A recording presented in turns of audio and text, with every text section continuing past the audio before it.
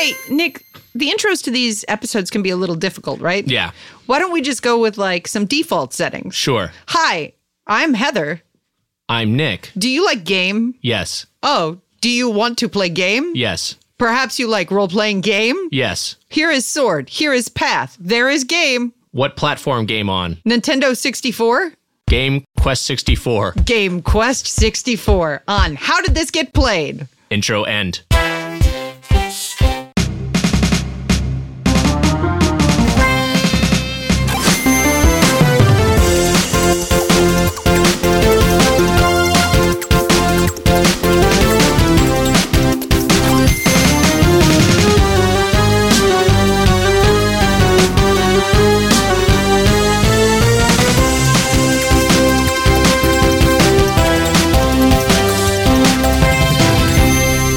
Welcome to How Did This Get Played, the show where we discuss the worst and weirdest video games of all time. I'm Nick Weiger, alongside Heather Ann Campbell. Hi, Heather. Hi, Nick. How are you? I'm doing great. Thank you for asking. That's great. I'm sitting right next to Matt Apodaca. That's me. And how are you guys doing? We're good. Oh, great. Yeah. I think we're okay. We're doing good. Yeah. Well, I mean, then we'll call it an episode. No, we're not, because we have some business to get to. We unfortunately have to cover Quest 64, this week's game, known as L-Tail Monsters in Japan and Holy Magic Century in Europe. If you live in one of those territories, it's a single-player RPG for the Nintendo 64 released in 1998, in which you control an apprentice spirit tamer named Brian, who's on a quest to find his father in the fantasy world of Celtland. And to help us break down this big hunk of garbage, they are writers, comedians, and Twitch streamers, collectively known as the Go-Off Kings. Jesse Farrar, Stefan Heck, Rob Whisman are here. Hi, guys. Hi, guys. What up? Hi. Hello. Jesse and Stefan, you guys are joining us remotely. Rob is here in studio. You guys all stream together, and I wanted to ask about streaming generally at first. When did you guys start this collab that you're doing? Almost 2 years ago, actually. Wow. And it started because whenever I would tweet about Hearthstone, Jesse would make fun of me. And then I said, put your money where your mouth is. Let's play. I'll teach you how to play. And it was going to be kind of just like a one-time thing. And unfortunately, it's 2 years later. And, we're still... Actually, the new expansion just came out, Jesse, so you have that to look forward to this weekend. Yeah, that sounds really good. I will just add that I don't remember you saying it like that. I remember you saying it like, mew, mew, mew, please help me play my game, mew, mew, mew. And there was a lot of mewing, as I recall, for whatever reason. So I do not remember how I got involved. I think I poked my head in Stefan's room once, and they were like, the whole chat was like, "Who's that?" And here I am.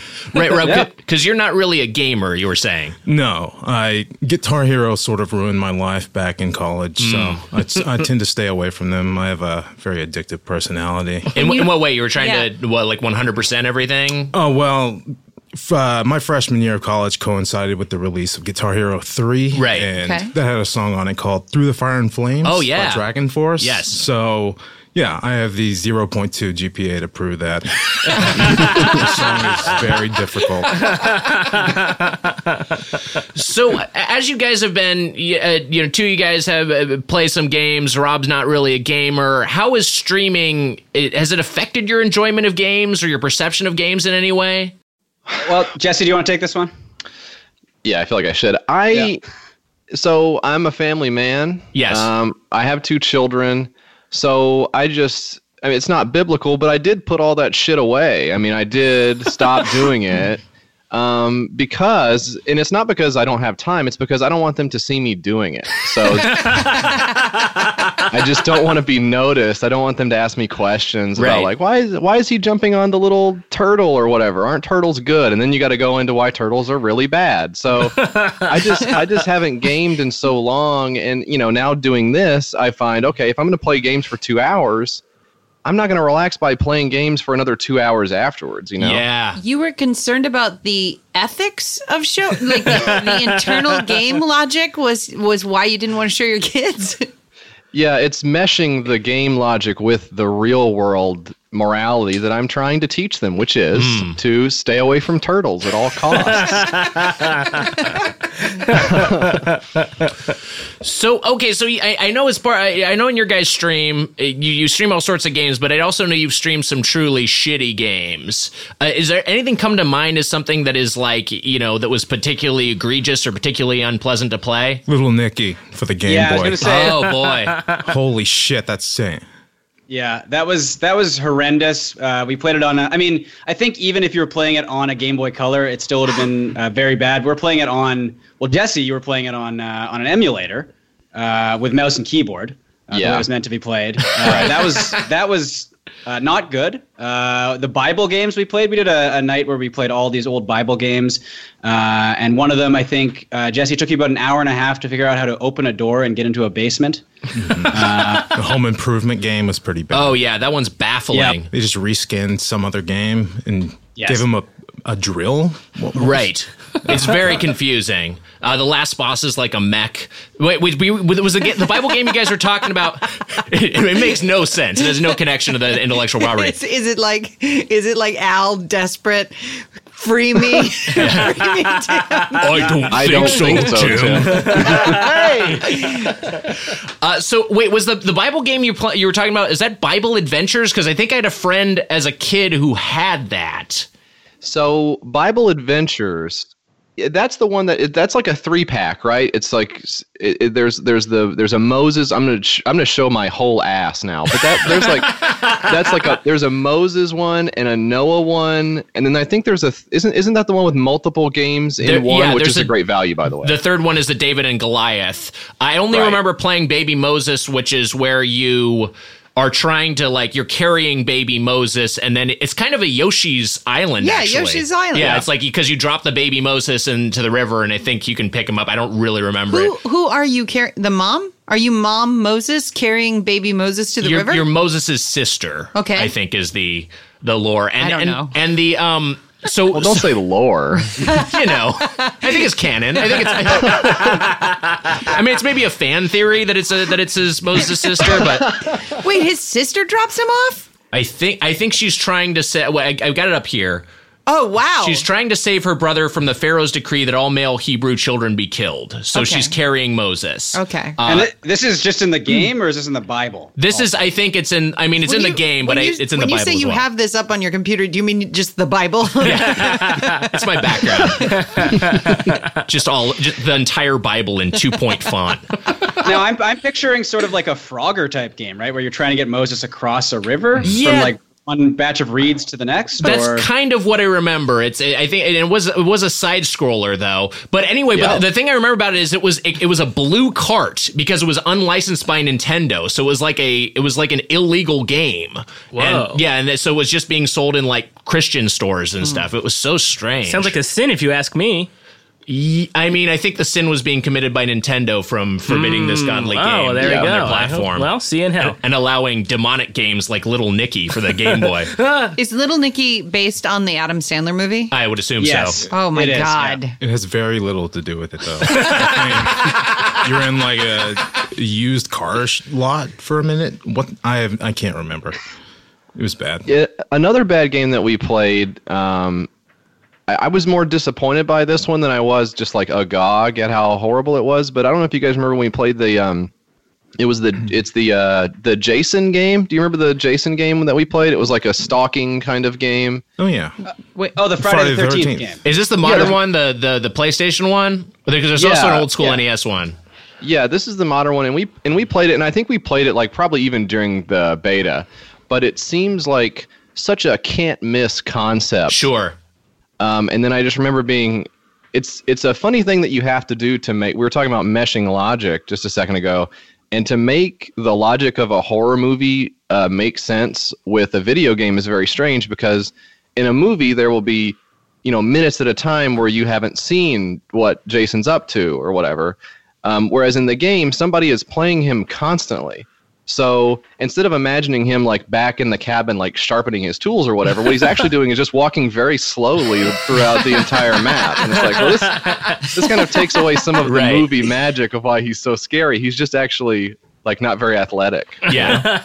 I'll be honest. When you said the Jason game, I thought you were talking about, no joke, I thought you were talking about Heavy Rain.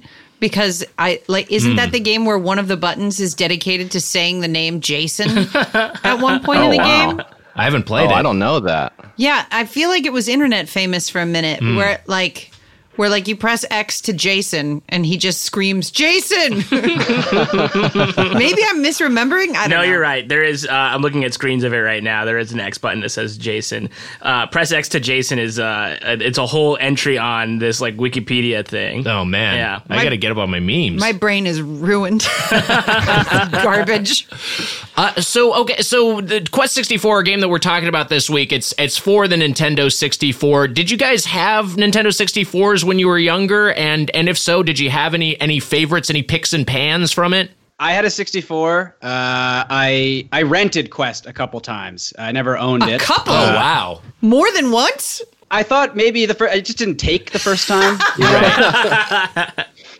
But I was a big fan of, I think my favorite was probably San Francisco Rush. Oh, wow. Nice. Yeah, that was just Interesting a pick. classic racing game. It had the secret sort of like rooms where you could do like loop-de-loops and jumps and stuff. And then if you exploded your car, you'd start again like way at the beginning and have to drive all the way to the secret room again. But, finding all the shortcuts, all the jumps, the music was fantastic. Right. I think that was kind of my number one. That's my big N64 game. Yeah. Wow. Yeah. I had a green one, and I had 3 games. Mario 64, Donkey Kong, and my favorite, Tony Hawk's Pro Skater. Hell Wow. yeah. To this day, the best soundtrack of any game. 100%. Absolutely. That soundtrack rocks. Have you guys heard the Quest soundtrack? Yeah. That's like Yes, number we have. 2, but The it's one right up song there. is really good. My taste is pretty pedestrian as far as the stuff that I like. I mean, I'm very similar to Rob in the sense of like I would just rather boot up Mario and just like look at the stuff again than Sure. play like any new game that was of any interest. But the ones that I find as an adult that I think back on fondly, or actually this is true, I know that I've actually had dreams about these specific games because they're so strange, and I remember them into adulthood because of how weird they were. And one of them is Blast Corps or Blast Corps. Yeah, that was a game I rented a few times. That was a very fun game where you were all of the different, and maybe my memory is lapsed on this, but you're like playing as individual vehicles, and your goal is to cause as much damage as possible. Yeah, and there's that's right. explosions and physics involved. And I don't know what the story was, if any. And then the other one that was maybe even stranger was Space Station Silicon Valley. Oh, It was yeah. very fun for me. Right. And you were a little computer chip, and you could float in the air and then go into animals in space, and then you became the animals, and that was good, I guess, to me. Yeah, that was one of those weird-ass games that almost like kind of benefited from how few polygons the Nintendo 64 could push, because it just made it like this weird aesthetic. Yes, it did. I like this sort of spongy look of an N64 game. Yes. I feel like it's aged really well. That was the most surprising thing of dropping in Quest, which was, I thought, like a B-level game, was like, hey, this kind of looks okay. Whereas I feel like if you drop in a random PlayStation 1 game, there's like a 25% chance that it'll be unlookable. Some of them look like absolute shit. I mean, because because of the lack of texture smoothing, that was a big thing. Like some of those PlayStation 1s, the PlayStation 1 games, they just look so jaggy. And this looks okay, but I mean, I don't know. It looks okay graphically, but the art direction isn't particularly. Do you want to get into it? Let's get into it. Let's get into it. So Quest 64 was developed by Imagineer, published by THQ. I want to put it in context in Yes. time, which is that it came out after Final Fantasy VII, Yes. after Suikoden, after Lunar, after Wild Arms. Right. So this was the big build-up to the first N64 RPG. This Wow. was their PlayStation RPG killer. Yeah. It definitely, that was, for context, that's good to know. Also, the year it came out was also an amazing year for video games. Zelda Ocarina of Time came out that year, Half-Life, Metal Gear Solid, Pokemon Red and Blue, Baldur's Gate, Banjo-Kazooie, just a murderer's row of classics of the era. Wow. And the game was really poorly received at the time, so much so that they tweaked it for the Japanese re-release. Even though this was Japanese developed, they tweaked it. It came out in the States first, and they tweaked it for Japan, rebalanced it, renamed it, even renamed the main character, Jean-Jacques, from the name and this is probably maybe my favorite part of this whole game, the protagonist in Quest 64 in this fantasy world is named Brian. Brian. fucking mom's new boyfriend ass name Brian. This guy from Final Fantasy is named Cloud. Yeah, right. Cloud, Fucking Strife, Brian. Yeah. Link of Hyrule. Sephiroth, Vincent Brian. Valentine. I think it's one thing that if you could change his name, if that was the default name, you get a nice little laugh out of it. Oh, his name's Brian. Okay, it's Blade now, or it's Blade 2, or something cool, you know? But his name is Brian, and that's, you're stuck with that. And you can't change what your character looks like at all. You can't. There's no new costumes throughout the game, so you're just Brian forever, and he looks like this the whole time. I'd rather it'd be better if he was a nameless hero like in Dragon Quest. Just being named Brian is so like he's a shift manager at Best Buy. The first thing that the game says to you in text is also your name. It's just, Brian, even though I've begged you not to leave. Like the game is begging you not to play as its first interaction. Yes, right. One of the designers had a kid named Brian, right? This is your birthday and Christmas gift this year. That opening scene that I was talking about. Yes. Where it says, to me, I don't know if you guys heard the cameos. Have you gone into Cameo and seen the celebrity videos that they give to people for money? Have you seen these? Yep. Yeah, definitely. So they all have like one characteristic that they share, which is sadness. But the second one is how they all have to. You're in this weird spot as the celebrity where you have to display a knowledge of facts that there's no way that you knew in advance, because that's the personalization aspect of it. But you also have to say why it's cool and still be the celebrity, right? So if you're the celebrity, you have to say, hey, you just did a bunch of good sales or something, and I'm from a movie. So that's great for you. And that's what this guy's doing in this game. He's like, your father wanted you to know that, or it's your friend wanted your father to know, and you also have powers too, don't forget. And it's like, yeah, I know. I'm like 10, and I haven't seen my dad. Right. I know this already, but it's sort of the way the mechanic they used to explain it is extremely off-putting. Someone PayPal'd the Grand Abbot $25 to deliver this monologue. He sounds like he's in pain. Yeah. I've begged you not to leave. We should go on Cameo and get Pauly Shore to record the opening monologue. That's a good one. So you learn that your father, who's named Lord Bartholomew, which does not really end up being relevant to the game because it doesn't have much of a story at all, but he left to find the legendary Elatail book, and so he has been lost, and that's the narrative thrust that you're thrown into this world with. Brian is trying to find his father, who himself was trying to find this fabled tome. There's no real refusal of the call to adventure in this game. It's just like, hey, go get your dad, and you just like run out of the castle. And you just immediately do it. And as far as I can tell, there isn't even really much of a reunion with your dad at any point later down the line. I mean, from what I played of it, I didn't progress that far, but I watched some playthroughs and I watched some cutscenes, and like the when you meet your dad, it's just like he's lying on the floor. He's just lying on the floor, and he's just like, I couldn't find the book. And they call him Bart at that point. Yeah. It's so weird.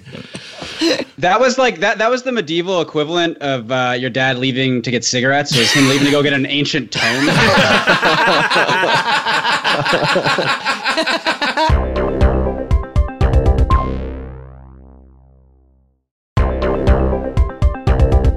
So for people who haven't played the game, Brian, so yeah, he has that name, but he doesn't ever talk. He doesn't have any dialogue. In fact, you don't really ever have any dialogue choices. There's never a point where you can even do a yes or no. It's all just fed to you. He's got his character design. He's wearing like a red cape, and he's got like that. He's got a staff. He's got this weird sprig of alfalfa hair, kind of like Quail Man from Doug, just like popping out the top of his head. The girl Napoleon Dynamite was in love with. Oh yeah, right. And what else? The other ways it differs from standard RPGs. There's only one character, but there are other RPGs that do this. But there's no currency at all, which you settle into it a little bit. Is like, oh wait, there's no gold system or anything. There's no way to like buy items or. It's called the Kingdom of Merchants. Yeah, there's right. no commerce at all. I don't know much about RPGs, but aren't you supposed to be able to buy shit? Yeah, there's no shops. That's part of the fun. You get new equipment, or you sell your old equipment. Yeah. Or you find things in the land that you can sell. You find monsters. Spend a huge amount of time in the sub menus, like organizing stuff and being like, oh, do I want to get rid of this sword, or can I like craft it into something else later? Not in this game at all. Let me hold down the A button so I can end up with 99 healing potions. There's no way to do it. People just fucking hand you loaves of bread. Right. Oh, you guys aren't happy with the stick he has the whole time?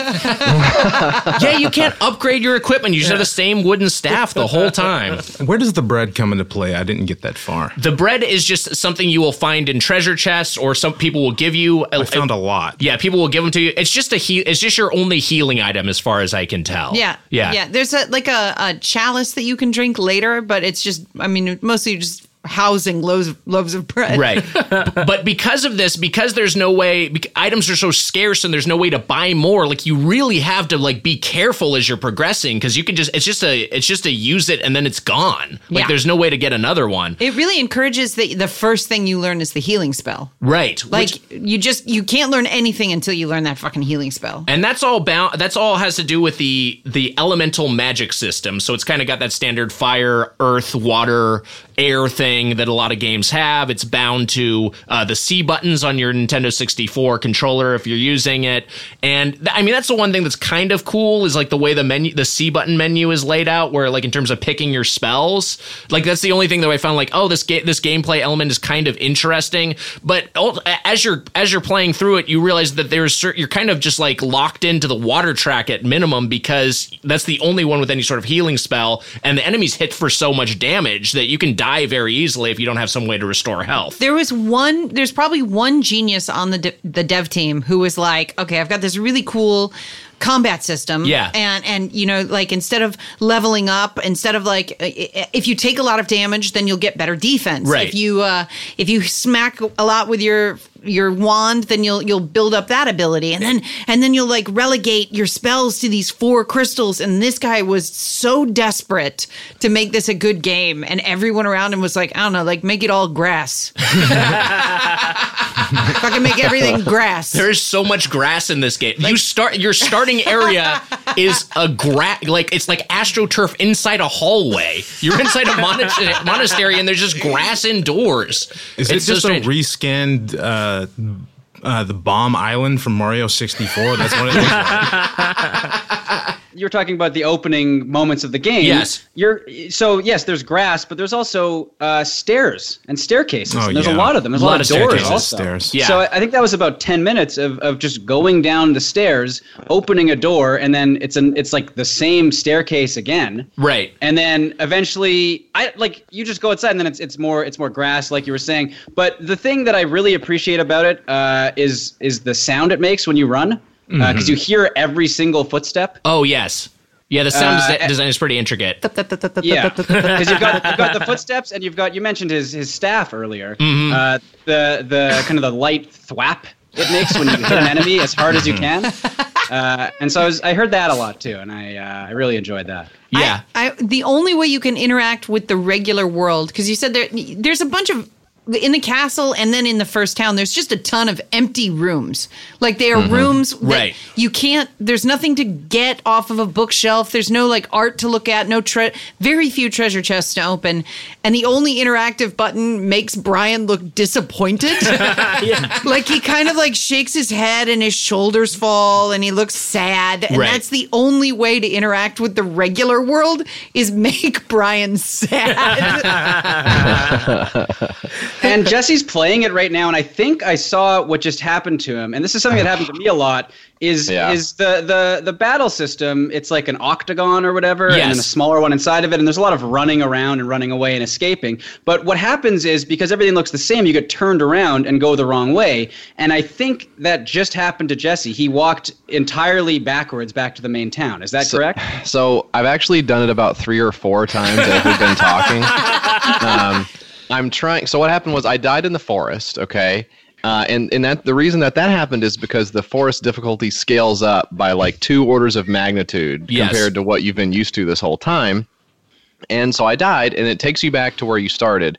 And then I think there's an element of this where you can use shoes to go places, but I just can't even. I can't begin to like start analyzing that. So I just didn't even click on the shoes at any point. I didn't mess with the shoes. Yeah. And I've gone back into this vast wasteland here that looks like Rob said, it looks like Mario, but it's super disappointing because it's not Mario at all. And I fight the little sun guy and the little hopping fish man, and then I finally vanquish them or run out of their circle. And then I am like I'm looking around like Tom Hanks at the end of Castaway, just like looking in all directions, like I can't. I don't know which road is the one I'm supposed to do, right? But I'm always going to the wrong one. I'm just going back to where I came constantly. Can I give you guys a pro tip? Please. Yeah. Which is that after the battles, the camera resets you behind Brian, facing in the direction you were running before. Oh, okay. So that never changes. Yeah, if you let go of the controller after a battle, it'll reset in the direction you were heading. Wow, so that's the one instance in which the game's camera is not working against you. Same when you walk out of a door, the camera orients. You don't know which way you had just came from, which way to go. It's so confusing. I loved being able to see inside the walls. It was a nice little It happens a lot. Right. Because you have no control over the camera except for you can hit the B button to reset it behind Brian. Yeah. But otherwise it's just sort of up to the Brian. It's just up to the game and just like the follow camera is not very good. What you were talking about, Jesse, in terms of how the disorienting nature of what both of you guys were talking about of the random encounters, the encounter rate is so high. Like every 5 steps you're going from you're going into a battle, and the rhythm starts to feel like this. Matt, you have the overworld theme and the battle theme. Yeah, can we kind of play these in quick succession? So you're kind of hearing a little bit of this as you're traipsing along the countryside. Sounds like somebody playing a recorder under a blanket. Right, and then the combat theme kicks in. You deal with a combat, which you either... and then we get back to the overworld theme. Except the overworld theme restarts every time, so it's not like there's even any continuity there. You're just hearing the first 4 bars of the overworld theme over and over again. I thought that was a new theme. I never heard that part of the overworld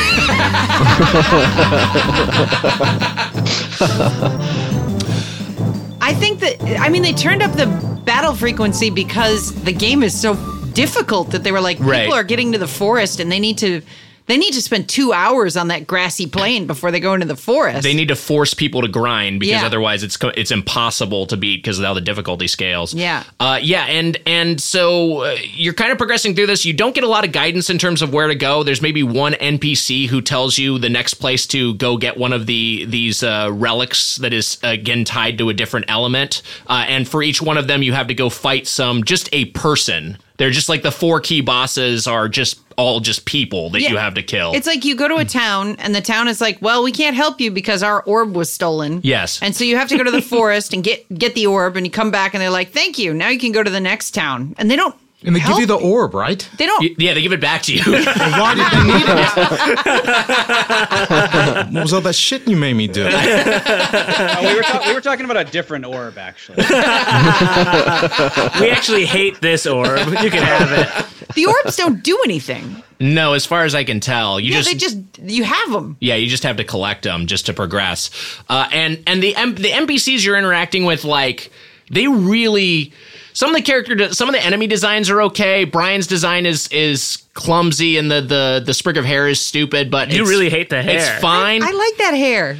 Brian's fine, but some of the NPCs just look like complete shit. Yeah. They look so bad. Yeah, they've got like a single polygon face and then like barely any mapping over the face. Yeah. They look like Playmobil figures that like the bad kid melted in the microwave. Or like somebody stretched actual skin over them. Yeah. This is what you drew on your folder in elementary school, right? I'm waiting for like the big 3DS to come out and like start shooting lasers at me and shit. So ugly. You can move around. This was touched on a second ago, but you can move around in combat, and the combat takes place on the world map, which both should be like, they are cool elements in theory. It's just that the combat isn't particularly fun. I mean, I could save this to the part where we talk about a positive about the game, but I liked the core combat. Mm-hmm. I like that you can avoid. I like that you can avoid attacks. I don't like that it's repetitive as fuck. Like it's just rocks and healing over and over and over again. Especially because the enemies don't have different attacks than what you have. Right. It's just like you're just seeing the same attacks that you're doing. But there's like a core concept there, which is like the octagon is your battlefield, and then the smaller octagon is your ability to move, which is very Dungeons and Dragons. Yes. Where you have like a limited space that your character can move. Like I felt that there was an attempt at tactics. Right. And then they've that one poor genius on the dev team. Some of the enemies you fight, there are two that stood out to me. There's one that it's the Marionasty, which is a portmanteau of marionette and nasty. I kind of like that one. It's a fucked up looking doll. And then there's a later enemy you fight in the desert just called Blue Man. I really like the there's like because like I feel like all RPGs have like a horny enemy. Yes. And there's like these girls on their knees praying for you to die, and that's like and they're kind of like move towards you in slutty way. Like, does that make sense? I think so. I mean, I don't think we can say that, but What? They move towards you in a slutty way? Yeah. Wait. I won't be joining the call for the calling a character slutty. That's going to be on my gravestone. I can't say that. What can I say about the way they move? you can say whatever you want. Yeah, you go crazy. Guys, come on. I'm giving you permission. Let's all say they move in All slutty right, ways. wait, they're sluts, okay? They're sluts. They're nasty. Spit on them. No, wait. Too much. Okay.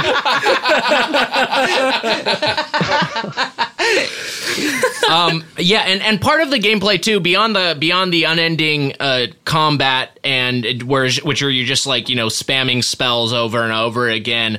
There's part of it where you're upgrading your different elements, which involves just finding spirits. Yeah. Which are just like, you'll just basically walk someplace and a question mark will pop up and you'll see like just a little bit of fog and just a little bit of an effect coming up from the ground. Little bubbles coming up out of the ground. Yeah. And then that will let you upgrade one of your 4 elements. And it's just like, it's just a collectathon. There's nothing particularly satisfying about it. You just have to explore each of these environments thoroughly. Yeah. Well, and it's one general spirit too, so it's not like they look different for No. whatever element you're getting. It's you get the spirit, and it's like, okay, well, which one do you want? I mean, I don't care. Like, Right. you choose. Dealer's choice. Yeah, for like such a cool part of. It's like they sucked out everything that's fun about RPGs, and because it's like there's so minimal lore, there's like no story, there's no real upgrading of your character beyond just like you can upgrade.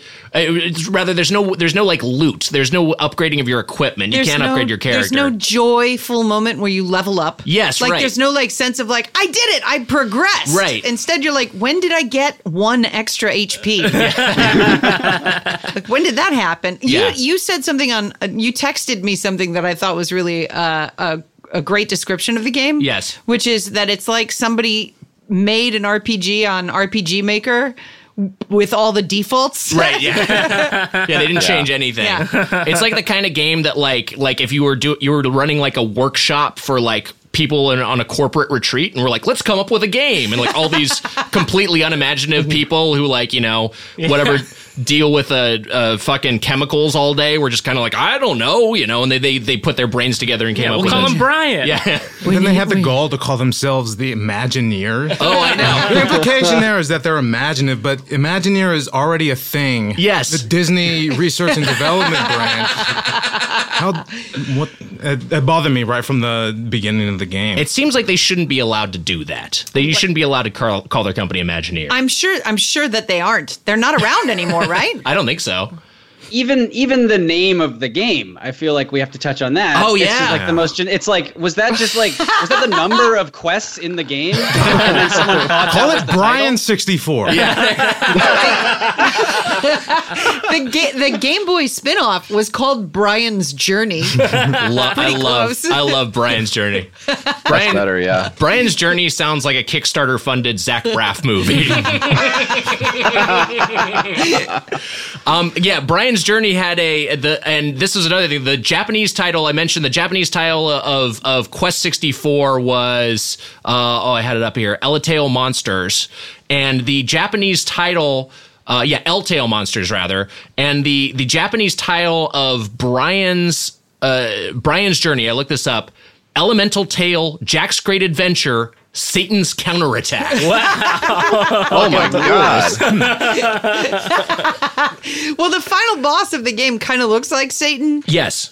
Mammon. Mammon. What's his name? Kyle? I didn't get that far. He looks like the dude from Fantasia, like the same exact beast from Fantasia. So maybe they were Imagineers. Maybe they were just like, can we low key like make a Disney RPG? Yeah. We're working on this canceled Fantasia game. Can we reuse this asset? Yeah. Like the Imagineers have that the restaurant. I think Nick is probably the one who told me about it. The restaurant that all the Imagineers would go to, and there would be like doodles of characters on the table and stuff like that. Oh right, this is in what the fuck is that called? Oh, why am I forgetting Chateau it? Something or is something like that? Some like little French place or something. I'll look it up real quick. But finish your thought. It's kind of like that. So these guys' version of that would be like going to Denny's and like etching stuff into the toilet. So the Tam O'Shanter, that's what it is. One of the oldest restaurants in LA. Yeah, they're frequented by Walt Disney himself. Oh shit! I was just at Tam O'Shanter's on Friday. Yeah, there's a Disney booth. No way. There is. Yeah, and they drew a bunch of pictures on it. There's like swastikas.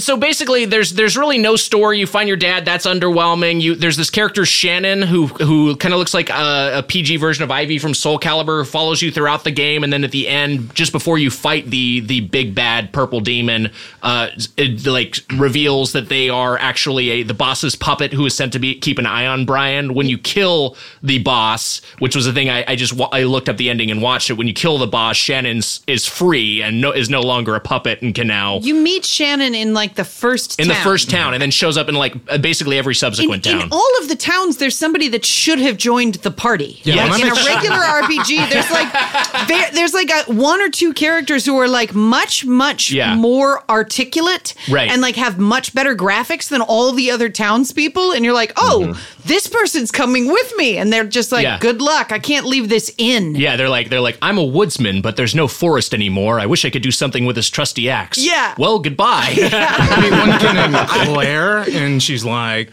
I would love to come with you, but my parents won't let me. I'm like, okay. You're not even gonna ask. Is there like a quest here where I could get the parents to let you go? No. Did you read any of Shannon's dialogue at the end before you fight Mammon? Yes. I saved some of it because it's stuck with me. It's really, it's got a lot of depth. You ready, guys? Sure. yeah. Shannon asks, why are humans so strong? Why, with all their grief, sorrow, happiness, and anger, do they shine so brightly?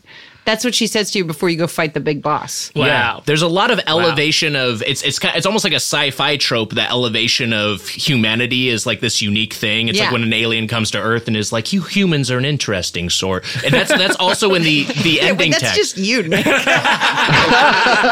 my thing. I say, because the ending scroll and the ending of this game fucking sucks. Like I can't imagine being like an 11-year-old kid who puts like 40 hours of his life into grinding through this awful RPG, and then you finally beat the final boss, and the ending it's just a scroll of text over a static image of a castle.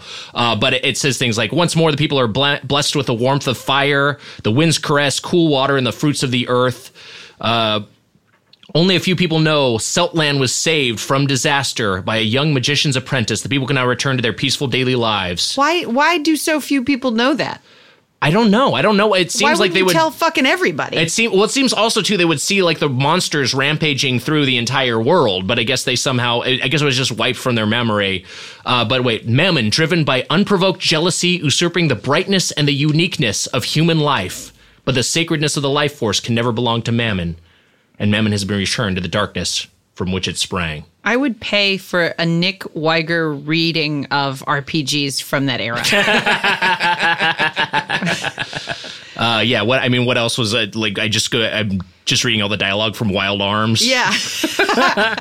When you meet the final boss, the text boxes in this game are like half the size of the screen. They do take up a lot of real estate. And they were like, "Oh, we got to fill this speech that this monster gives." So the first text box is irregularly spaced ha ha ha ha ha's. And then it like in the corner it says, "Good to see you."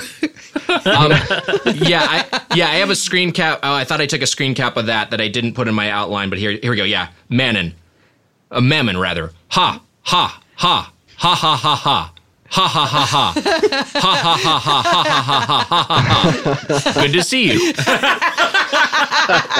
All right. And this is like Satan. That was Satan. It would throw me off if I was about to fight this guy.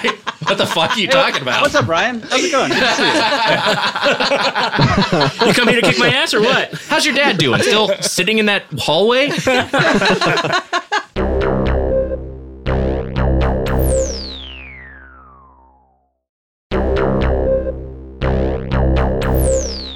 Well, I guess at this point there's not much more to do except to get to our final thoughts. It's time for the review crew.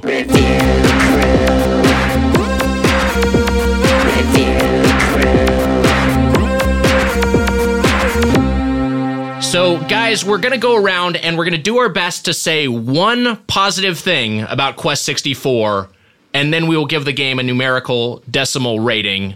As most games are reviewed, I will start. Here is the one positive thing I have. Brian's treasure chest opening animation, I think, is kind of fun. He takes his little staff and he whaps it on the top of the chest to knock the lid open, and then he just sort of props it open, and I think it has a little bit of character to it. I'll give this game a 0.9. Heather, go ahead. Okay, I have two notes from very early on in the game. Yes. Where I was like, "Hey, this isn't so bad." And then, that's it. The whole game is just that over and over again. So I would say that his locomotion is really charming to me. Like his little, like it's like a little dog running around all the time. I like that. And I also like exclaimed out loud when there was a day-night cycle. Oh, like, yeah, right. I was like, holy shit. Like, maybe this game is going to be good. It doesn't do anything. No, it has no effect. No effect. So those are my two positives. And I'm going to give this game... Oh, man, we should keep a chart of all of our scores, because I would like to actually, rank with, because this is better than Superman. Yes. It's better than Superman, which I think I gave a 0.64. I can't remember. Okay, so I'm going to give... It's playable. It's playable. It's playable. It's playable. So I'll give it a point I'm going to give it a 0.7. 0.7, not bad. Wow. Matt, go ahead. So one of the things I actually really liked about this game is that there are, like, some of the creatures that you encounter to fight are, just odd, strange-looking creatures, monsters, if you will. But then some of them are animals wearing clothes. And I think that's like crazy because that to me implies that they have sentience. They thought to put on clothing. So you're just actually fighting basically a human being. Like you're fighting a living thing that can make thoughts. And that's not explained at all in the game at all. Like, you don't see them interacting in the world. You see only other people. So these people decided that they were going to attack a child named Brian. So, I mean, it does suck shit though. So I have to say it's probably it's like a 1. It works. The game works. Like you can play it, but it's not good. You should play the sound every time you kill one of those animal people. Oh, do you have okay. that? So I have 3 different sounds from 3 different types of boss, encounters. So this is the sound it makes when it's like a regular encounter. When you beat a monster in Final Fantasy, it'll go bum bum bum bum bum bum yes. bum bum. And it's pretty. I'm happy. It's iconic. That happened. Yes. Yes. So here's the what it sounds like. Right, nice, that's pretty normal. Yeah. So That's something. Yeah, it's something. So you're in a boss fight though, right? And you're like, okay, it's probably going to be a little better, right? more grandiose. So here's the boss fight sound. Okay, yeah, sure, but maybe they'll save the big one for like the very last thing you fight. Yeah. So when you fight Mammon and you defeat him, maybe it'll be something really big. Right. He's the final boss of the game. I mean, it probably will be pretty epic. It's the same. Yeah, it's the same all the way around. Sounds like an airport slot machine. Yeah. Yeah, it feels like the Windows 3.1 startup sound. All right, Stefan. Let's start with you. Your positive thing and your numerical rating of Quest 64. Sure, yeah. I actually had one thing that I don't want to leave behind that really pissed me off in this game. If I could say this first. So there's an enemy that is in like every RPG ever called a mimic, right? Which is like it looks like a treasure chest, right? And the whole idea behind is that you think it's a treasure chest. You go to open it, you get a surprise, a little scare, and then you fight it, and it's got all these big teeth and stuff. But that only works if you see the treasure chest first and approach it. It doesn't work when you're walking through a cave and all of a sudden you're just getting attacked by a treasure chest that you did 5 seconds ago. So that's just like such a fundamental misunderstanding of like RPGs and like enemies in RPGs, and it just I couldn't believe it when it happened. A trick where it's just the prestige is very good. But the thing I did like about it, and I've got a list of, I'm on the Quest 64 wiki right now, which is not very active, I would say, as far as wikis go. But I have a list of the enemies, and I feel they did a very good job naming the enemies. So I'm gonna name some of them right now. We've got Hot Lips. Yes. We have Wolf Goat. Right. We have, and this is my personal favorite, Orc Jr.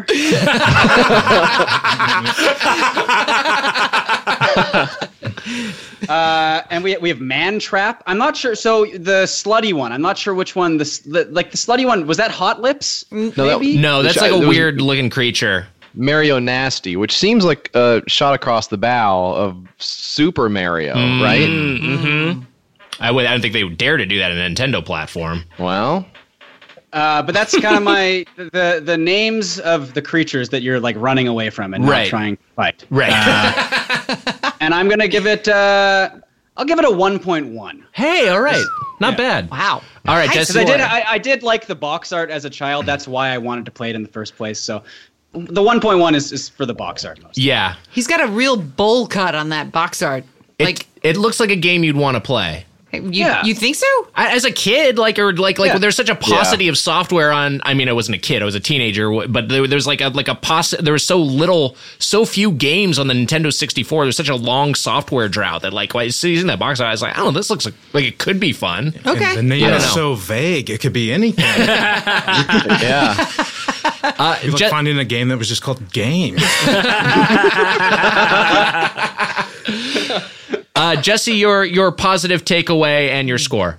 So Heather did mention it. I actually thought it was an accident, just because I don't know enough about RPGs. I thought it was an accident that when the enemy went to strike, even though you're like held in place for just like for the beginning animation, once the animation like really gets into like they're shooting the rock at you or the water or whatever, you actually can move out of the way. I thought that was not on purpose. So I was going to say that I liked that and sort of thumb my nose at them.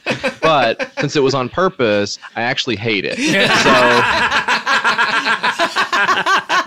what I will say that was good is that I think pretty early on, I would say even that first building that you're in, the monastery that you're in, they really drive the point home that there is virtually nothing of value in any room, and almost no one will say anything interesting. So what I will say is it's very nice to know, because I have this type of I would play a game and I would go through every door and look in every corner, make sure I got all the coins or rings or whatever the shit I'm supposed to do.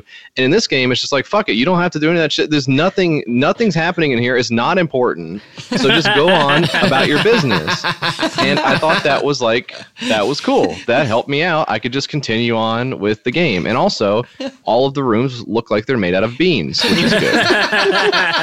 You took that first castle as like a tutorial of like, yeah, don't worry about it. Yeah, because there's that hallway where it's like door, door, and there's nothing in there. There's just some guy and he's like crying and he's like, do you need something? He's like, no. The whole game. And like eventually, you put yourself out there and everyone rejects you, and eventually you're going to stop doing it. And that's what I did with Brian or whatever the guy's name is. So and my numerical rating, I think when I think of this game, I do think of the big N64 box. I do think of it being on like a shelf and the price is like really high. And so it puts me back into that mindset of reading, a review and a score in a magazine. And magazines are not going to give like 0.5 or whatever to a game because, I don't know, they're nice or whatever. And that's why they're not around anymore, I guess. And so I think for me, knowing that I would not play anything less than like a 10, I think this game is like a 3.5. It's still in hell. Like It's still in the trash pit for me. But you can plug it in and it'll turn on, and that's like a 3 or it's a 3.5, I think. Yeah, your logic is sound, Jesse. Yeah. Rob, we'll let you finish things out. I mocked it earlier, but honestly, the fact that his name is Brian is one of the funniest things in the world to me. I like to imagine that was the first thing they decided on. Like one of the higher ups came in, like, this guy's name is Brian. And then they were like, fuck it, let's just phone in the rest. Brian. How are we going to make a good name if the protagonist is named Brian? And what Heather said earlier, the way it turned to night, that was cool. Yeah. That was cool. I also loved how you have to aim. Oh, yeah. Oh, That's not common in RPGs, is it? Yeah, you do have to aim, but even if you aim, like, you can still miss with your spells. There's just a percentage chance that they'll miss, which is frustrating. Often there'll just be landscape that blocks your view of the enemy. Right. And you're like, I think I'm facing the right way. I didn't know you could, I thought I was running away from their attacks. I couldn't really tell because the camera was inside of a hill. Right. Do you have a score? Score. Let's go with a 1 out of 5. All right. Okay. Well, those were 1 out of 5, so a 2 out of 10. Oh, okay. Yeah. Sorry to be pedantic, but that's what I do. Hey, those were our thoughts, but hey, maybe we're wrong, Heather. Yeah, maybe we're wrong.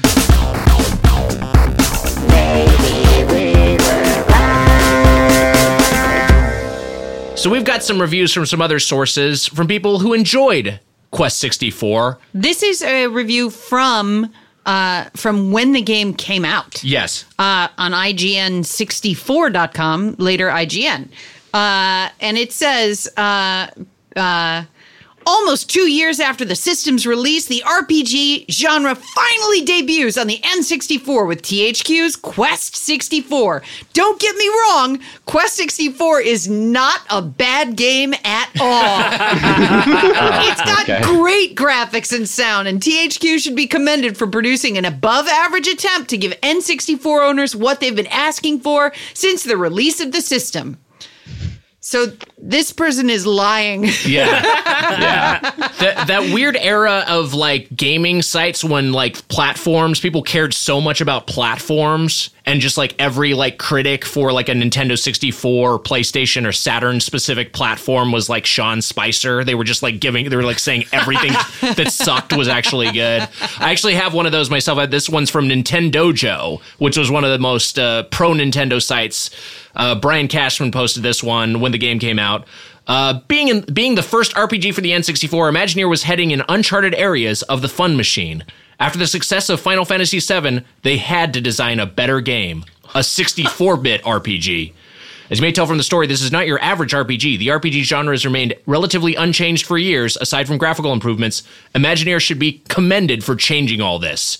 Quest 64 changed the RPG genre. It's both the first N64 RPG and the first 100% 3D RPG. It made RPGs real-time and for once changed the aging battle system. Quest 64 should be remembered as an RPG that tried its hardest to stand out as a different type of RPG, but it sadly lacks the polished gameplay that makes the game a classic. Imagine did a great job in creating a new RPG, and while it's not perfect, I'm proud to have it in my library. 8.2 out of 10. Wow. Was that written by Brian? That's what it's. I mean, that's what it's credited to.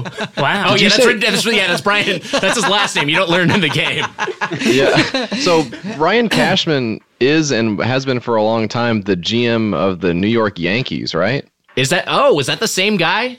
So, and you said this was 2001. Is that when this? I mean, this review was? This was in maybe 99, 2000. This was roughly after the release of when this game came out. So that was like smack dab in the middle of the Yankees championship dynasty. And it's kind of interesting to think about Brian Cashman like sitting there going, "There's hardly any fog in this game at all." And, like, then telling Johnny Damon to like get out of his office or whatever. He was moonlighting as a Nintendojo critic. It's possible. The common thread in those reviews is, hey, they tried really hard. Right.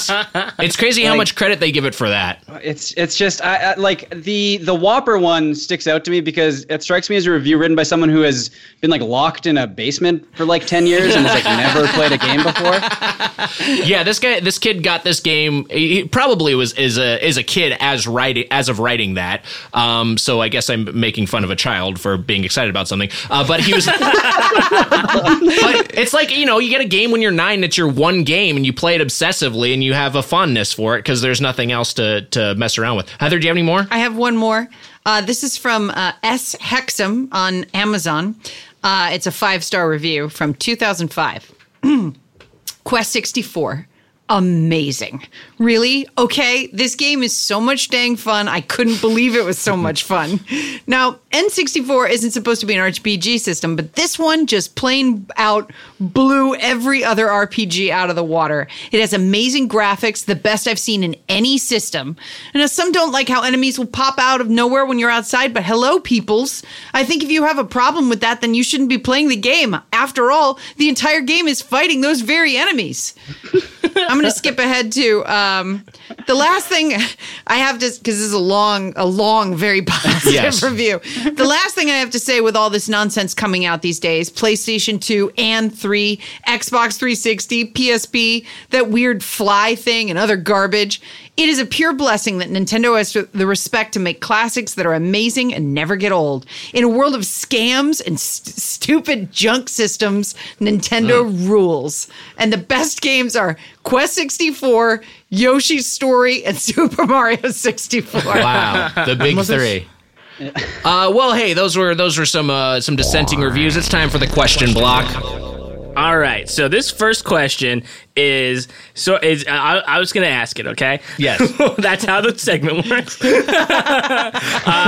you okay, Matt? Yeah, I don't know. I just had a breakdown right now, I guess.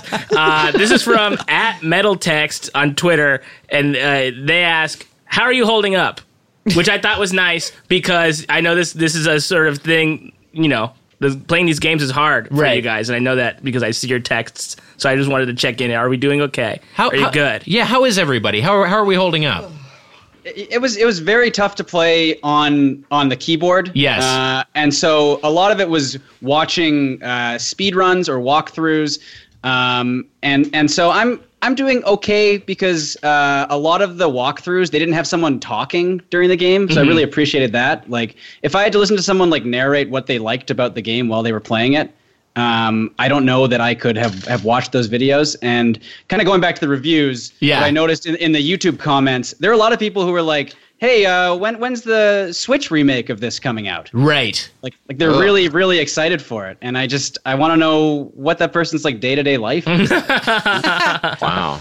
I'm okay. I mean, I said earlier, I have kids. So my main thing is that I can't take a crap without like two little monsters yelling at me from the other side of the door. So sitting down to play a bad game is like that's a piece of cake by comparison, you know. I've got my hand all the way in my butt, and my kids are like, I want a goldfish or whatever. You know, I don't know what they say. I'm not listening, but you know. I will say that at the beginning of each week, when we first start the game, I'm like, oh, maybe this is the one where we discover that it's actually better than we thought it would be. Yeah. And it never is. Hasn't happened. It has not happened. There hasn't been one that's been even just a little bit fun. I can't believe it. Yeah. I can't believe it. All right, Matt, what else we got? Okay, so these two questions are sort of similar, but I'll ask them both. So this one is, what are the most common things that bad RPGs get wrong? And then also, what are the core mechanics of a good RPG versus a bad one? Can a compelling story overcome lackluster game mechanics?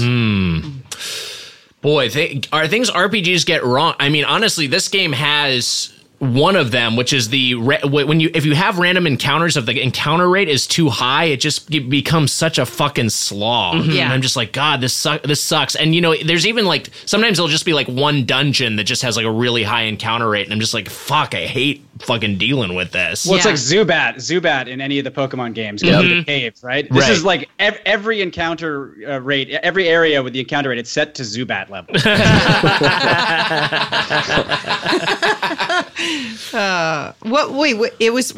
What did they get wrong? Yeah, what did they get wrong? RPGs in general, I think. I think if you're going to be playing an RPG, you're going to be spending a lot of time in the overworld, and a bad overworld theme can kill a game. Sure. And the overworld theme in this game sucks. It sounds like an idiot singing. Right. Like it's terrible. And you want atmosphere from the music. So bad music ruins it, and same with bad voice acting. It's like the overworld theme in this game is like what would play if like you were like there's like one of those horsies that's outside a grocery store, and you put 50 cents in it for a ride. Like that's the song that would play. Yeah. And you listen for like 20 hours. It sounds like the Superman theme and the Peter and the Wolf theme. At the Right. same time. Yeah. And I just want to say it's normal to call them horsies as well. It was good that Nick did that, and it's also normal to say. Yeah. So. Thank you, Jesse. I didn't think we had time to get to it, but yeah, that was weird. There was a horsey right at the beginning too. There was a stable. That's right. That's another thing too, where I kind of got excited for a moment because I was like, oh, you're gonna get to ride a horse around, and because it was you walk around so slowly, right? Yeah. Right. I was thinking, okay, here we go. There's a horse right off the bat. This isn't too bad. And then you just talk to the horse. Yeah. And it speaks, doesn't it? It says nay. Yeah. Yeah, the horse was like, I have a headache tonight, so I'm not gonna. I'll say one of the things that I don't like in RPG, this is not necessarily just RPGs, but I don't like when they make you cook in the game. That's such a waste of my time. How dare you? Really? How dare you? I hate it. Oh! I'll never cook. If this game had a cooking or any sort of crafting mechanic, it would make it so much better. 'Cause Yeah. then you'd have something to do. I hate crafting. Stop! Oh my God. I want to fight stuff and do and ride horses. Yep, he's right. If you want it in the game, you put it in the game. I'm not doing your job for you. You know? I already made dinner. Now I'm going to make this guy dinner? Okay, this next one is, what do you think is the best N64 soundtrack? I'm partial to Diddy Kong Racing, but Wave Race is up there.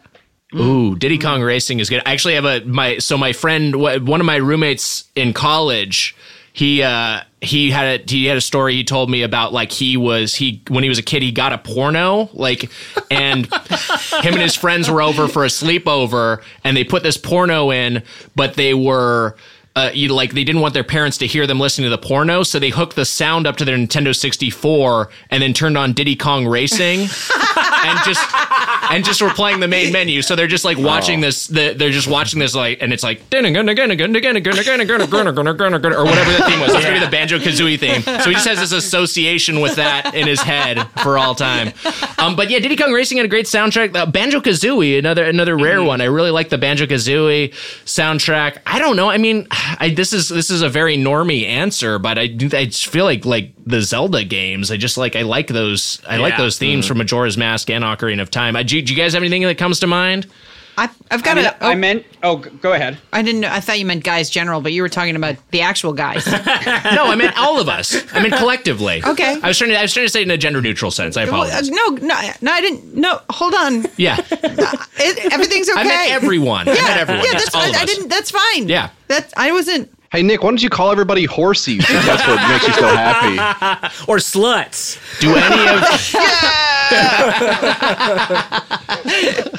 I really like the underwater theme of Super Mario 64, and I'll sometimes Oh, yeah. I'll That's sometimes fucking just great. put it on in my apartment. Yeah, that's really I like good. that theme. that one rules? It's very soothing. Yeah. It's very relaxing. And considering how stress, with the big eel coming out at you, how soothing the music is versus how you have a giant monster chasing you and how stressful that is. Yeah. Right. Yeah. Juxtaposition.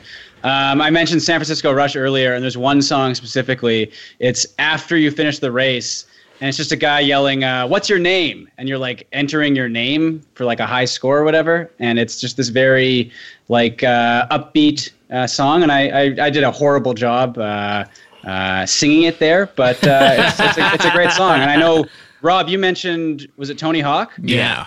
Oh, yeah. That was going to be my answer, but go ahead. No. I was giving you a chance to talk about it. I was saying, Rob. Oh, okay. My answer is Tony Hawk's Pro Skater. Dead Kennedys, Primus, Oh, yeah. Goldfinger. Yeah. So good. I'm looking through a list of N64 games just to jog my memory. F-Zero X, another one's got some good good tracks on the score. Paper Mario did pretty good soundtrack. I actually owned I bought on CD the Star Fox 64 soundtrack because there's one track I really liked. I love those days. I know, right? Those are good times. Yeah, you'd have to order it from an importer, but I had the symphony of Secret of Mana Oh, on wow. CD when I was a kid, and I was like, "This is the best thing that's ever happened." yeah. Yeah. All right. Well, no, and all that stuff you can just find on YouTube. Yeah. Matt, do you have one more question? I don't know. It's less magical. It's easier, but less magical. Real quick, one more. Sure. The music that plays in Mario 64 when you're going down the slide. Oh, racing, yeah, that's that fucking probably the rules. best song.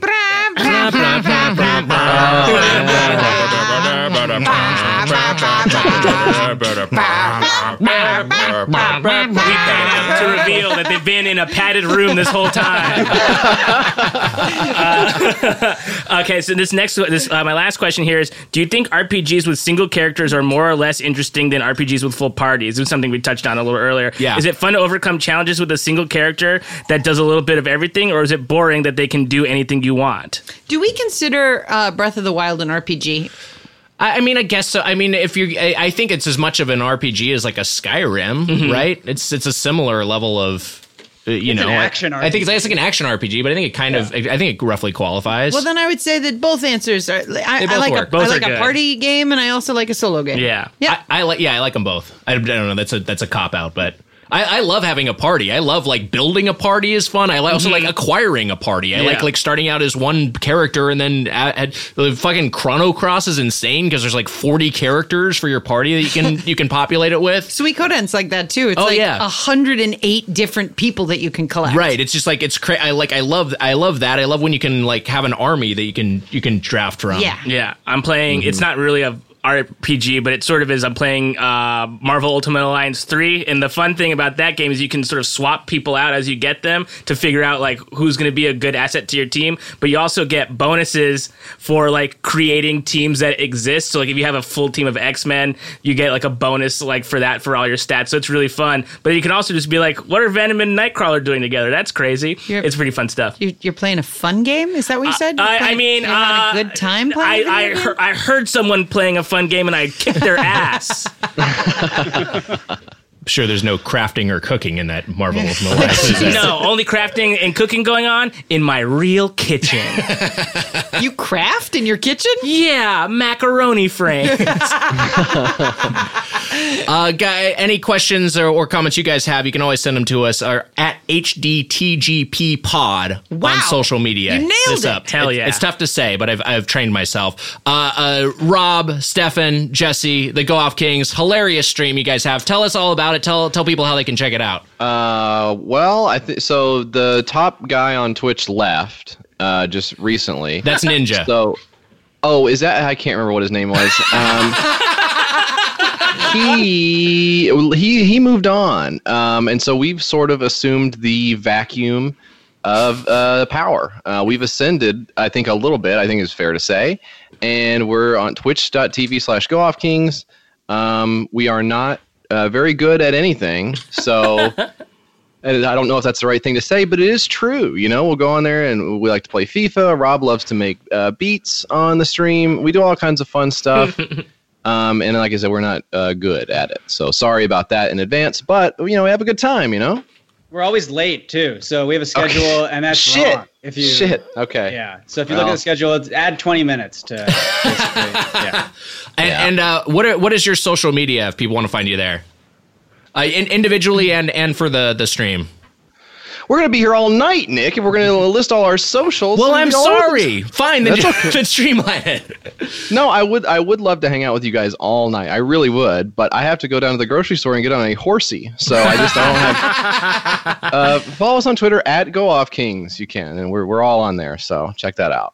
Awesome. Cool. Thank you guys so much. Thank you so much. And, thank you. It was such a fun time. I mean, it wasn't good. Right.